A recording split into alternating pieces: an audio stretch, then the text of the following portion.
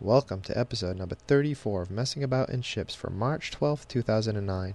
This week, John does an interesting interview with Stas Margaranis, the president of Santa Maria Shipowning and Trading, and they talk about the benefits of short sea shipping. We chat about a few other maritime topics as usual, and then we end up with a music mashup.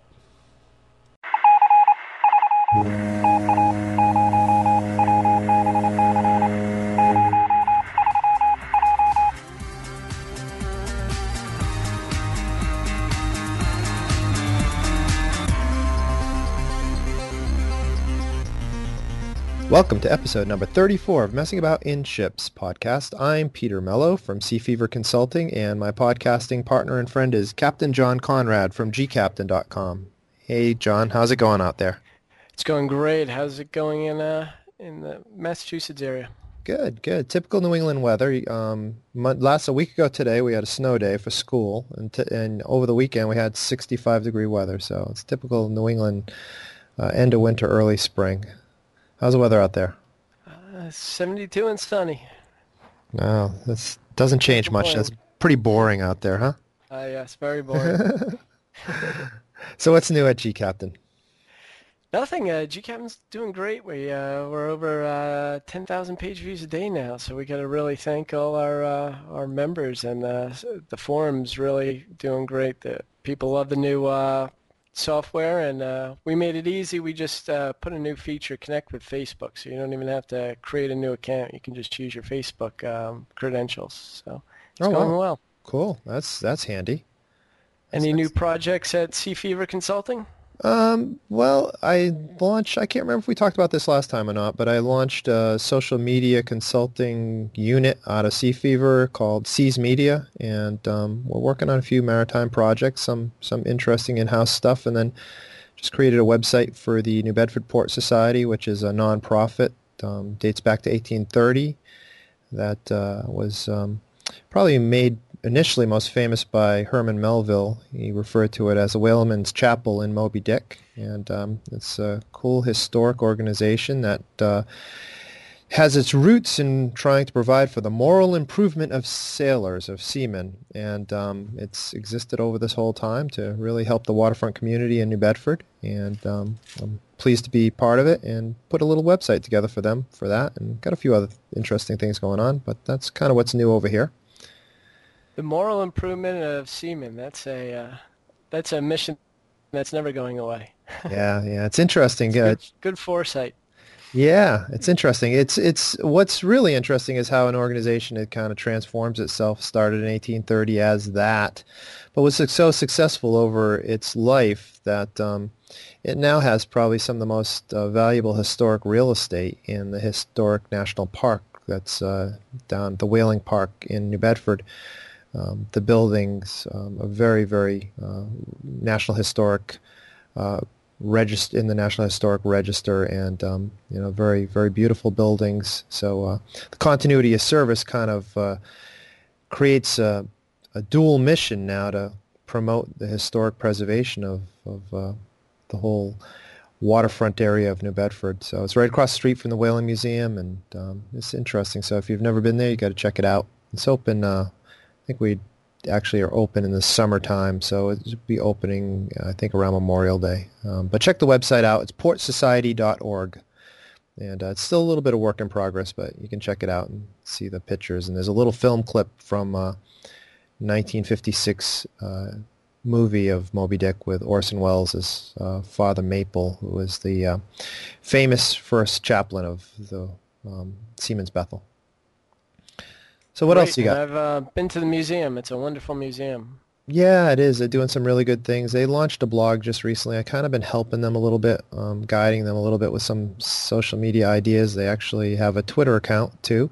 And we're working on some, potentially going to hopefully work on some interesting ideas to get them use social media to promote the mission of the museum. So hopefully have some success there. Let's talk about that a little bit. Just the absolute explosion of Twitter. I remember was well over a year ago, you really introduced it on Messing About in Chips, but it was a difficult concept to kind of understand, and they put a lot of features in to make it a little easier. But what are your thoughts on the recent uprise of it? It's interesting. It's social media and social networking sites are really taken off. I think not only Twitter, but also Facebook. I just noticed in the last few months the numbers of people who are new on Facebook and joining in the fray. It's pretty incredible. But Twitter itself is, I've been fooling around with Twitter for well, I think a couple of years now, actually. When it first started, I kind of got on and been a little bit more frequent now. And you're absolutely right. You see a lot more people on there. A lot more brands are coming on Twitter. You see some maritime brands. I think you were just mentioning this morning before we came on this call, a couple of new ones that have gotten on there. We have some great maritime friends on there. Amver has a pretty active maritime Twitter account, and they're the rescue unit of the Coast Guard in New York. Ben Strong heads that up, and we had him on Messing About in Ships podcast a couple episodes ago with a great interview. So, yeah, it seems to explode. Recently exploded. Ev Williams was at TED and did a talk. So if you have a chance, go see the TED Talks he did. It's kind of interesting. It seems to really hit the mainstream. It's kind of interesting. We were on vacation in Florida a couple of weeks ago with a family and watching the weather report and the local news stations twittering. So everybody seems to be a Twitter about Twitter. How about you? You feel more comfortable about it now? Yeah, I'm finally getting the hang of it, and it's amazing. Just in the past 2 weeks, a number of really name brand maritime institutions, the biggest being Lloyd's List. But you also have Crowley Maritime and a number of ferries. We included on today's Maritime Monday kind of a link to some of the bigger operators. But I encourage everyone to participate, and it's really a great place. It's like blogging, but it's so much easier. You're limited to 140 characters, and that means that no one can write these 3-page long posts. It's really short, easy to consume information, and it's also real time. So um, as an event happens, you start to see it come up. I subscribe to the U.S. Coast Guard Twitter stream. There's also a guy, just yesterday, I subscribed to Emergency News. Any large problems are having in the world, he twitters about it, earthquakes, stuff like that. But it's a great place to share links and ideas and talk about different topics. Just this weekend, I participated in a real interesting conversation. To what degree should the U.S. military get involved in social media, and what kind of came out of it were, national security concerns and such. But just being able to talk to some top people in the Navy in real time is just incredible. Yeah, it's a great tool. It's a great communication tool, and it's also connects you. Rich Lazara, actually, who we did an interview with Messing About in Ships podcast, I think the last episode or the one before. We met through Twitter, so it's definitely an interesting place to meet people. If you're going to use it, you can. It's a free service, and you can use it through the web. But the most value you get out of it is if you download one of these desktop applications. And a couple popular ones. TweetDeck is extremely popular, and I've used that. But I'm currently using Twirl, the latest version of Twirl. And it just gives you so much more functionality than if you just have it on through a web browser. So if you're interested, I highly encourage you to look into those desktop applications. They're Adobe Air applications, and they make using Twitter a whole lot more effective. So, and They if you work on Mac and PC and Linux, I believe. Yeah, and if you're gonna join and you want to follow John or I, I'm I think my Twitter ID is Peter Mello, and it's just Petermello, and you put an @ sign before it, and John is G Captain, right, John? That's correct. So you just go twitter.com/gcaptain. Yep. So anyway, it's a cool place to discover new things and meet new people and promote some of your own ideas. People generally stay away from heavy promotion of what they're trying to do here. One thing, just a side note, you mentioned Lloyd's List. I put a little thing out there with Lloyd's List. They kind of annoyed me a little bit because they put up their headlines, but it's you click on a link and it brings you to a page where you have to have paid a lot of money for a subscription to read the article, and I think that's probably a pretty ineffective use of Twitter. But because a lot of Twitter users are not going to be subscribers to Lloyd's List, so companies got to find their own way through how to use these tools. But that one was a Twitter fail, I think. Anyway. I just turned off the automatic. It was GCaptain's headlines were automatically going up on Twitter, and I just turned that off because, really waiting for the right time. But not everything we publish is great for Twitter, so it's a lot more effective for us to, just put in links into the conversation rather than post it automatically. Yeah, sure. Well, I don't, Sea Fever blog doesn't post as frequently as you do, but with both Sea Fever and Weekly Leader, I do use Twitter feed, and especially with Weekly Leader, I've gotten really good feedback from those posts being published out there from people, and the way you can kind of sense that is a lot of my Weekly Leader posts get retweeted, which means that somebody reads it and thinks it's valuable and then passes it on to somebody else, and then somebody, that it happens quite frequently with Weekly Leader posts. So anyway, Twitter, I think we've maybe twittered enough about Twitter here, and move on to the next topic. What do you have next, John? Well, the big news story of the week is the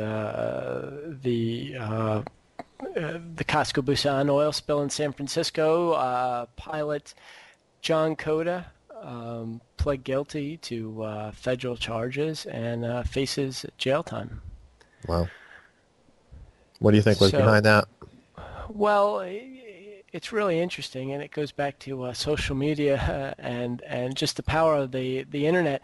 A week and a half ago, a anonymous tip came in on our GCAP forum saying that he was about to enter into this plea bargain.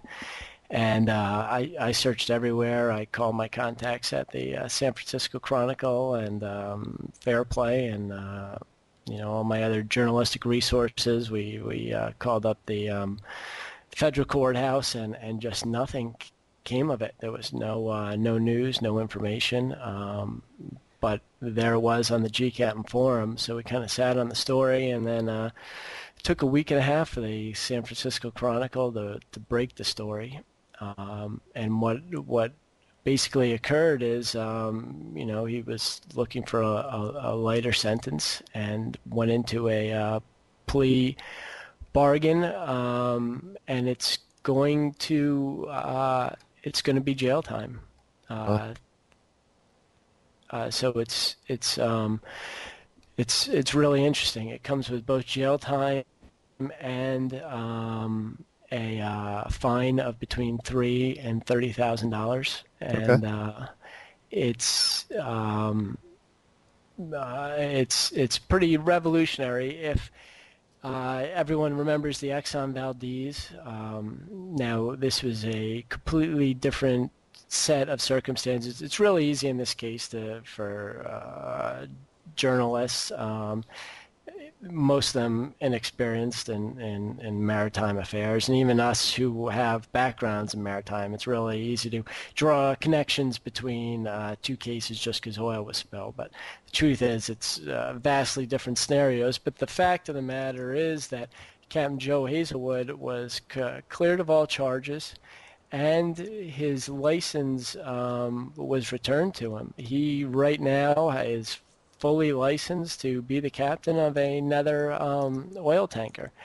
He doesn't choose to do so. He's stayed shoreside since.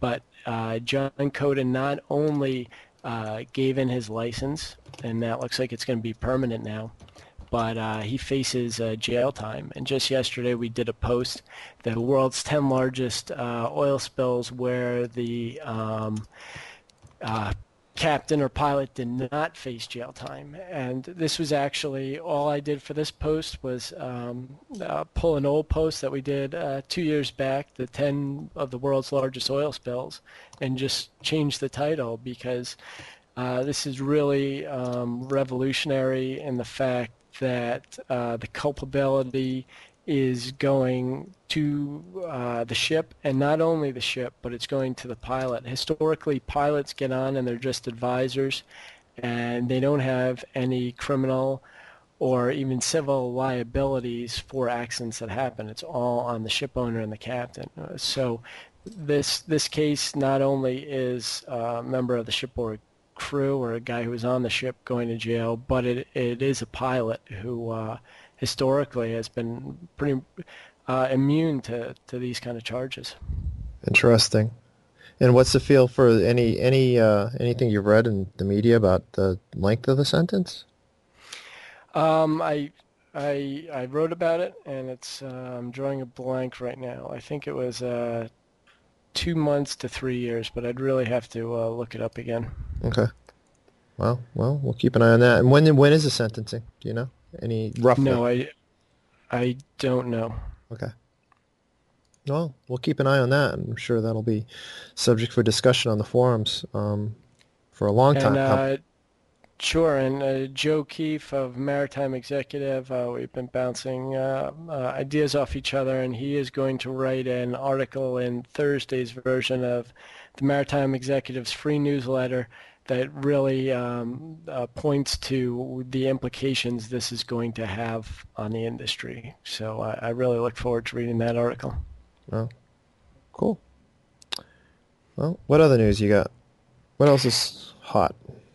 Uh, the nothing terribly hot. It's been pretty slow. You know, the piracy continues. There was just a recent article in Fair Play, I believe, saying piracy in Somalia is slow, but Nigeria has risen.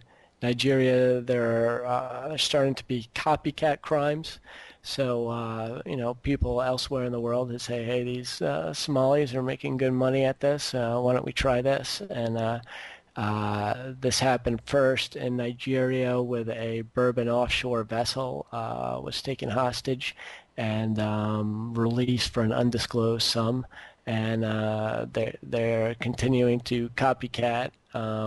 In the Malacca Straits, there was a vessel. Now, this is in the Malacca Straits is historically the heaviest piracy activity. They did a lot to reduce the piracy recently, but it's always been hit and run type things where they go in, they break apart the safe, steal the money, and leave, or they'd even steal the whole vessel but never take it hostage before. So there was a Mm. report of the first hostage in a long time situation in the Malacca Straits. Very, very little news on that fact. But and you know they say piracy has reduced in number. You know that the Somali situation is getting better, but it's really only gone from about 12 hostages situations a month down to 7. So it's by no means solved, despite really broad international effort to put naval assets in the area and fix the problem. Hmm. It's still happening. Hmm. So, you're saying, I'm sorry, 7 incidents a month? Is that what that number was you just? Correct. So, That's the current average. Not full hostages. If you go to maritime, so the Maritime Administration, MARAD, it's marad.gov. Sorry, marad.dot.gov. They have a special page for Horn of Africa piracy, and at the bottom they actually have a list of all the vessels currently held by these pirates. Right now it's at 6 vessels. So Okay. a lot, there have been many, there was a whole string of releases and just in the last week. And by It, seven, it's not fully successful, but yeah, where failed they have attempts. Okay. It- more than an attempt, they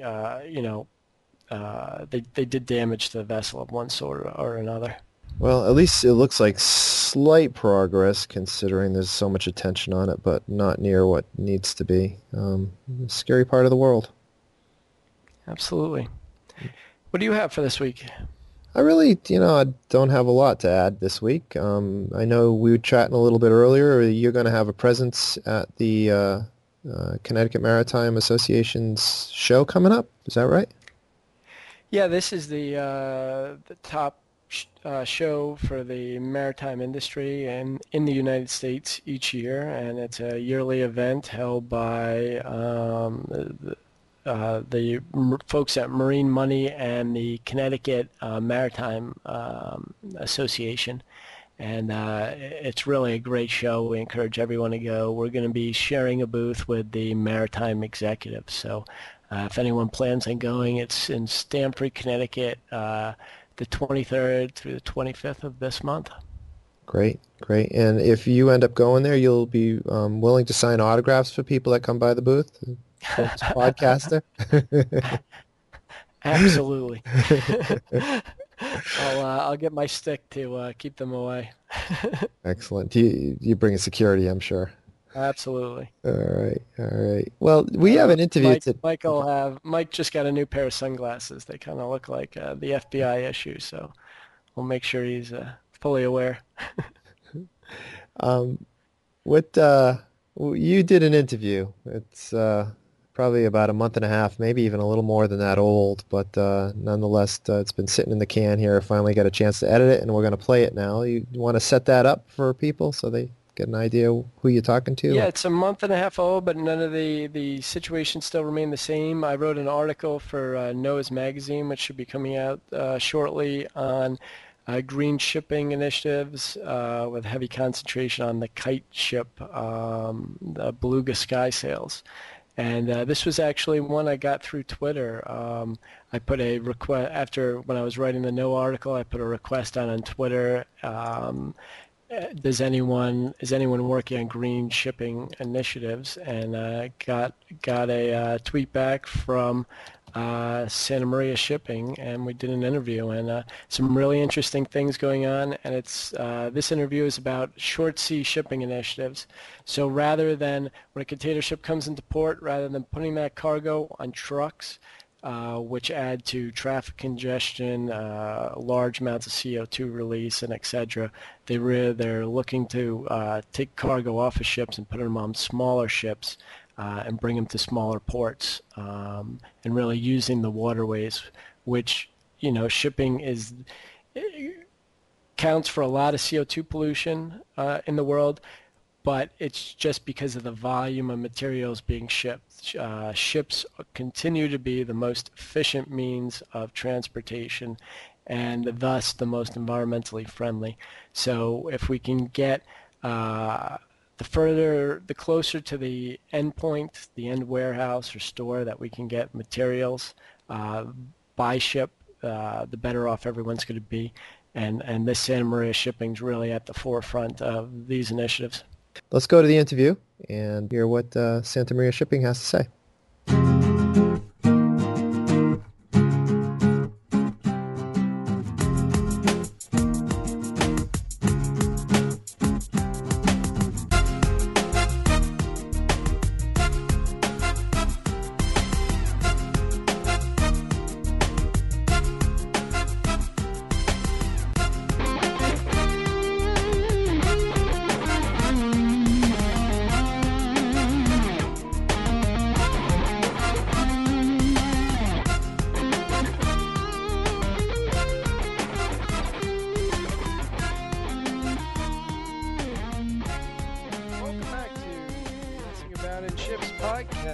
I'm here today talking with Stas Margonis, the CEO of Santa Maria Shipping. Did I get that right, Stas? Well, it's Santa Maria Shipowning and Trading, but one of our subsidiaries is Santa Maria Shipping, so either of them will do fine. Great. And I got your information through a request I put through Twitter for Green Ship Initiatives. Can you tell us a little bit about what you're working on as far as short sea shipping? Sure. What we're doing is we have proposed a marine highway bill to the House Transportation Committee. This is a result of many years of work and our working to try and get ships built in the United States for U.S. coastal trades and hopefully for our trade to Hawaii. The Marine Highway Bill would reauthorize money for the Title 11 loan guarantee operated by the U.S. Maritime Administration. It would, we propose $350 million that would guarantee a 66-ship fleet that could take 20,000 trucks off of U.S. roads and highways, create 20,000 jobs, mostly in shipbuilding, but also in cargo handling, and 2,000 mariner jobs. The big advantage of this is that as congestion problems and pollution problems get worse, the ships provide a lower cost alternative. They operate with 2/3 of the fuel required per truckload, and that would result with a similar savings in carbon dioxide emissions.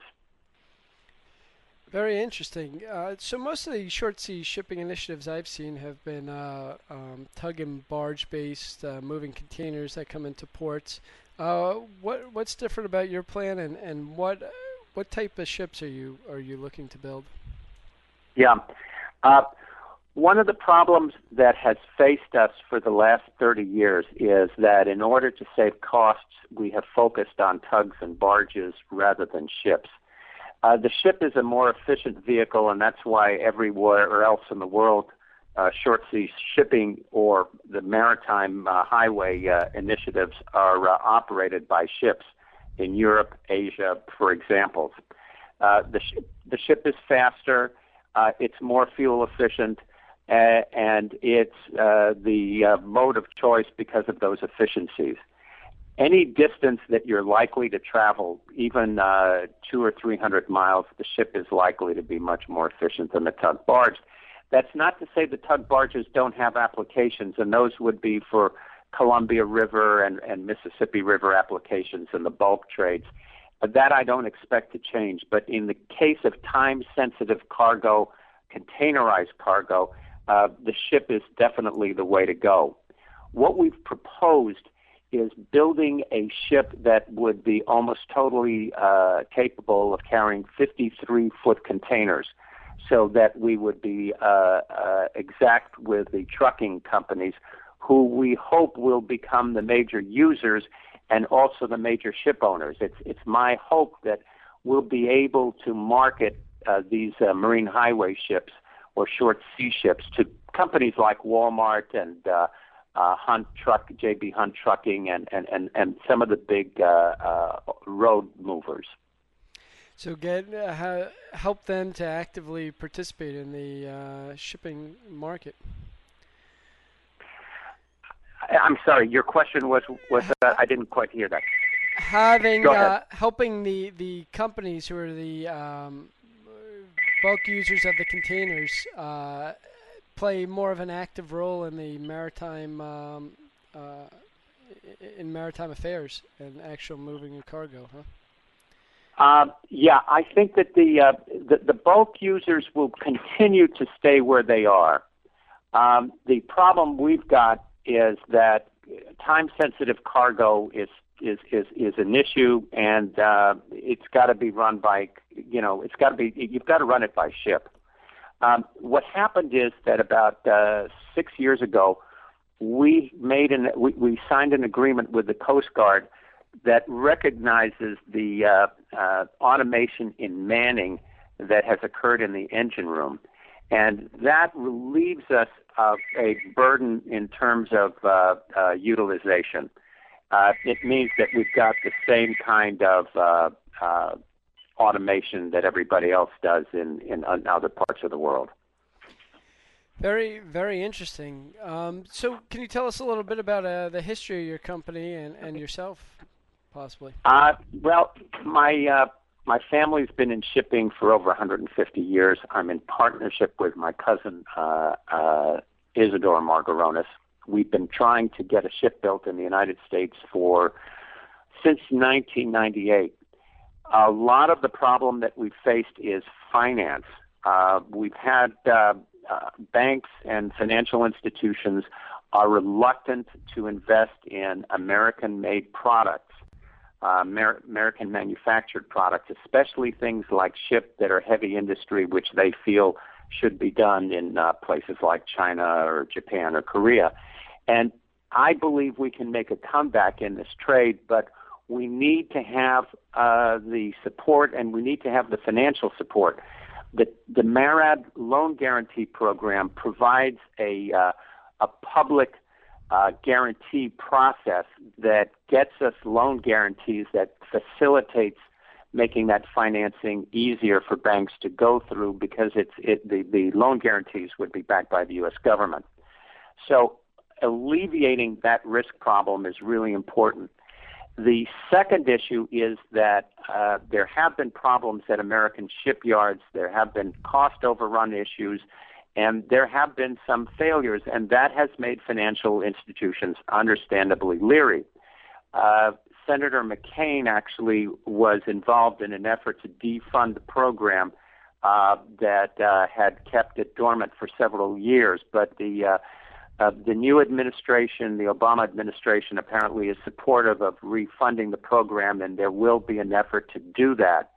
The Marine Highway bill that we're proposing goes a step further than the existing program. First of all, it earmarks the money for marine highway short sea applications. In other words, the ships have to be taking trucks off the road. Second, we have a 100% guarantee which will diminish the need to go and get equity as long as you can show that you've got a trade that's guaranteed by shippers. We are doing some interesting things with the design. I mentioned the 53-foot container. That will make it a lot easier for trucking companies, I think, to get interested in. As of right now, there hasn't been that much interest because fuel prices were not an issue. But I think that trucking companies need to be looking at alternative modes. They already do use rail. Ships are an obvious place to go. We have long coastlines on the Atlantic coast and on the Pacific coast. We have the Gulf Coast and the Great Lakes.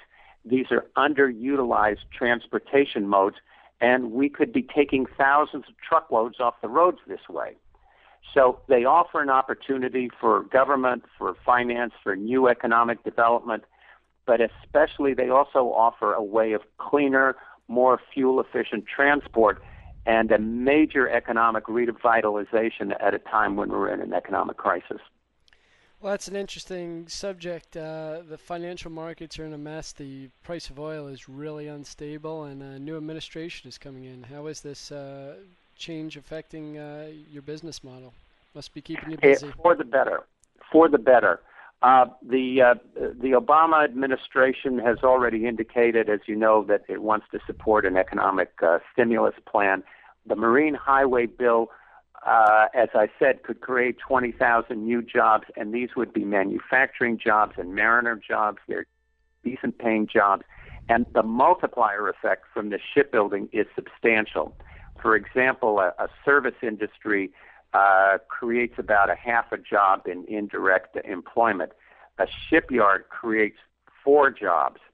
So that's a big deal. The mariner jobs, which of course we're interested in, would be substantially increased as well. Those are all decent paying jobs. The other advantage is that if we replace the trucks for most of the road, we're still going to need that to have them do pickups and deliveries at ports going to and from the destination. But we are eliminating a lot of carbon dioxide in the process of shifting on from trucks to ships. I should point out the plan is for the ships to use ultra-low sulfur diesel. That's important because it means that the ships will be burning the same clean burning diesel that new trucks are. So we'll have a very clean burning marine engine, and we already have the endorsement of Caterpillar that's very interested in supporting our Marine Highway initiative. That's great news. We're also writing an article for NOAA Magazine as we speak about the kite ships, and recent news came out in the last few weeks about Toyota supporting an NYK line initiative to put solar panels on the top of their Ro-Ros. How do you see, are you working with any groups, or do you see a future collaboration to get really green shipping from manufacturing facilities right to the end user? Yeah, and that's a good question, and there's two venues on that. When we looked at trades on the Atlantic coast and the Pacific coast for ship versus truck, the ship was substantially cheaper than the truck, but we had the problem of pickup and deliveries by truck, which still need to be made. That added a certain expense. The Port of Los Angeles right now is experimenting with new battery-powered trucks. They report that those trucks are using 20% of the fuel required or the energy required to move a diesel truck using conventional diesel fuel. If our Marine Highway bill can access those trucks, and in fact, one of the provisions in the bill is for loan guarantees for ports and harbors to expand their cargo handling, that could include these battery-powered trucks so that you would have a battery-powered truck picking up the box and delivering the box after it goes by ship. On the ship itself, we're looking at a diesel-electric configuration for the ships.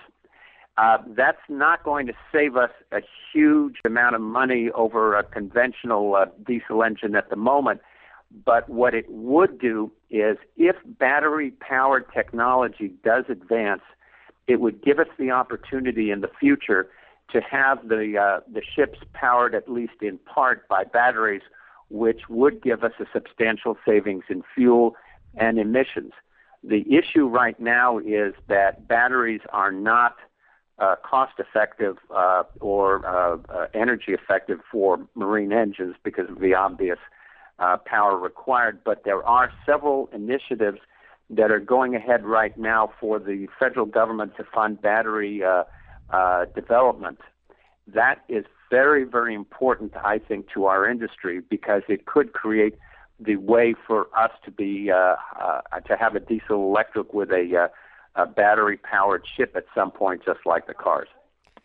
That's interesting indeed, and there's certainly some precedents going back to World War II with submarines and icebreakers using that exact model. I guess it's the amount of time and the power that you can store in the batteries. Is that correct? That's correct. There's been some research at Stanford University using nanowires in the batteries, which they say has provided them with a tenfold increase in capacity for the batteries.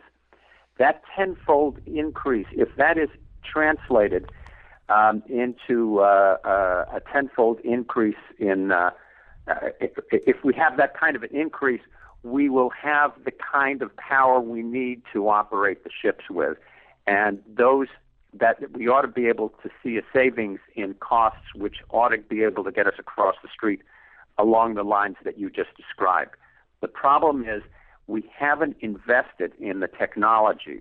We haven't invested in new manufacturing. We haven't invested in our shipbuilding. We've relied on foreigners to produce all of these things, and now we're in a crisis. We don't produce anything. And that is a real result of 30 years of neglect. And we need to get back into the production business, into the manufacturing business, into investing in our research and development. The Marine Highway gives us the means to do a lot of that, just along the lines we've described. We can have green ships, they can be fuel efficient, we can save shippers money, and we can create thousands of new jobs.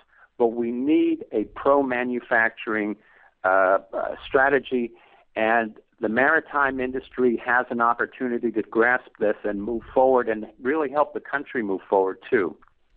It's really interesting. We were talking with the founder of Kite Ship, and located near you in Martinez, California, and he said exactly that Beluga Shipping was really able to get the first kite on a commercial ship because of government support and the added fuel tax that goes to green initiatives.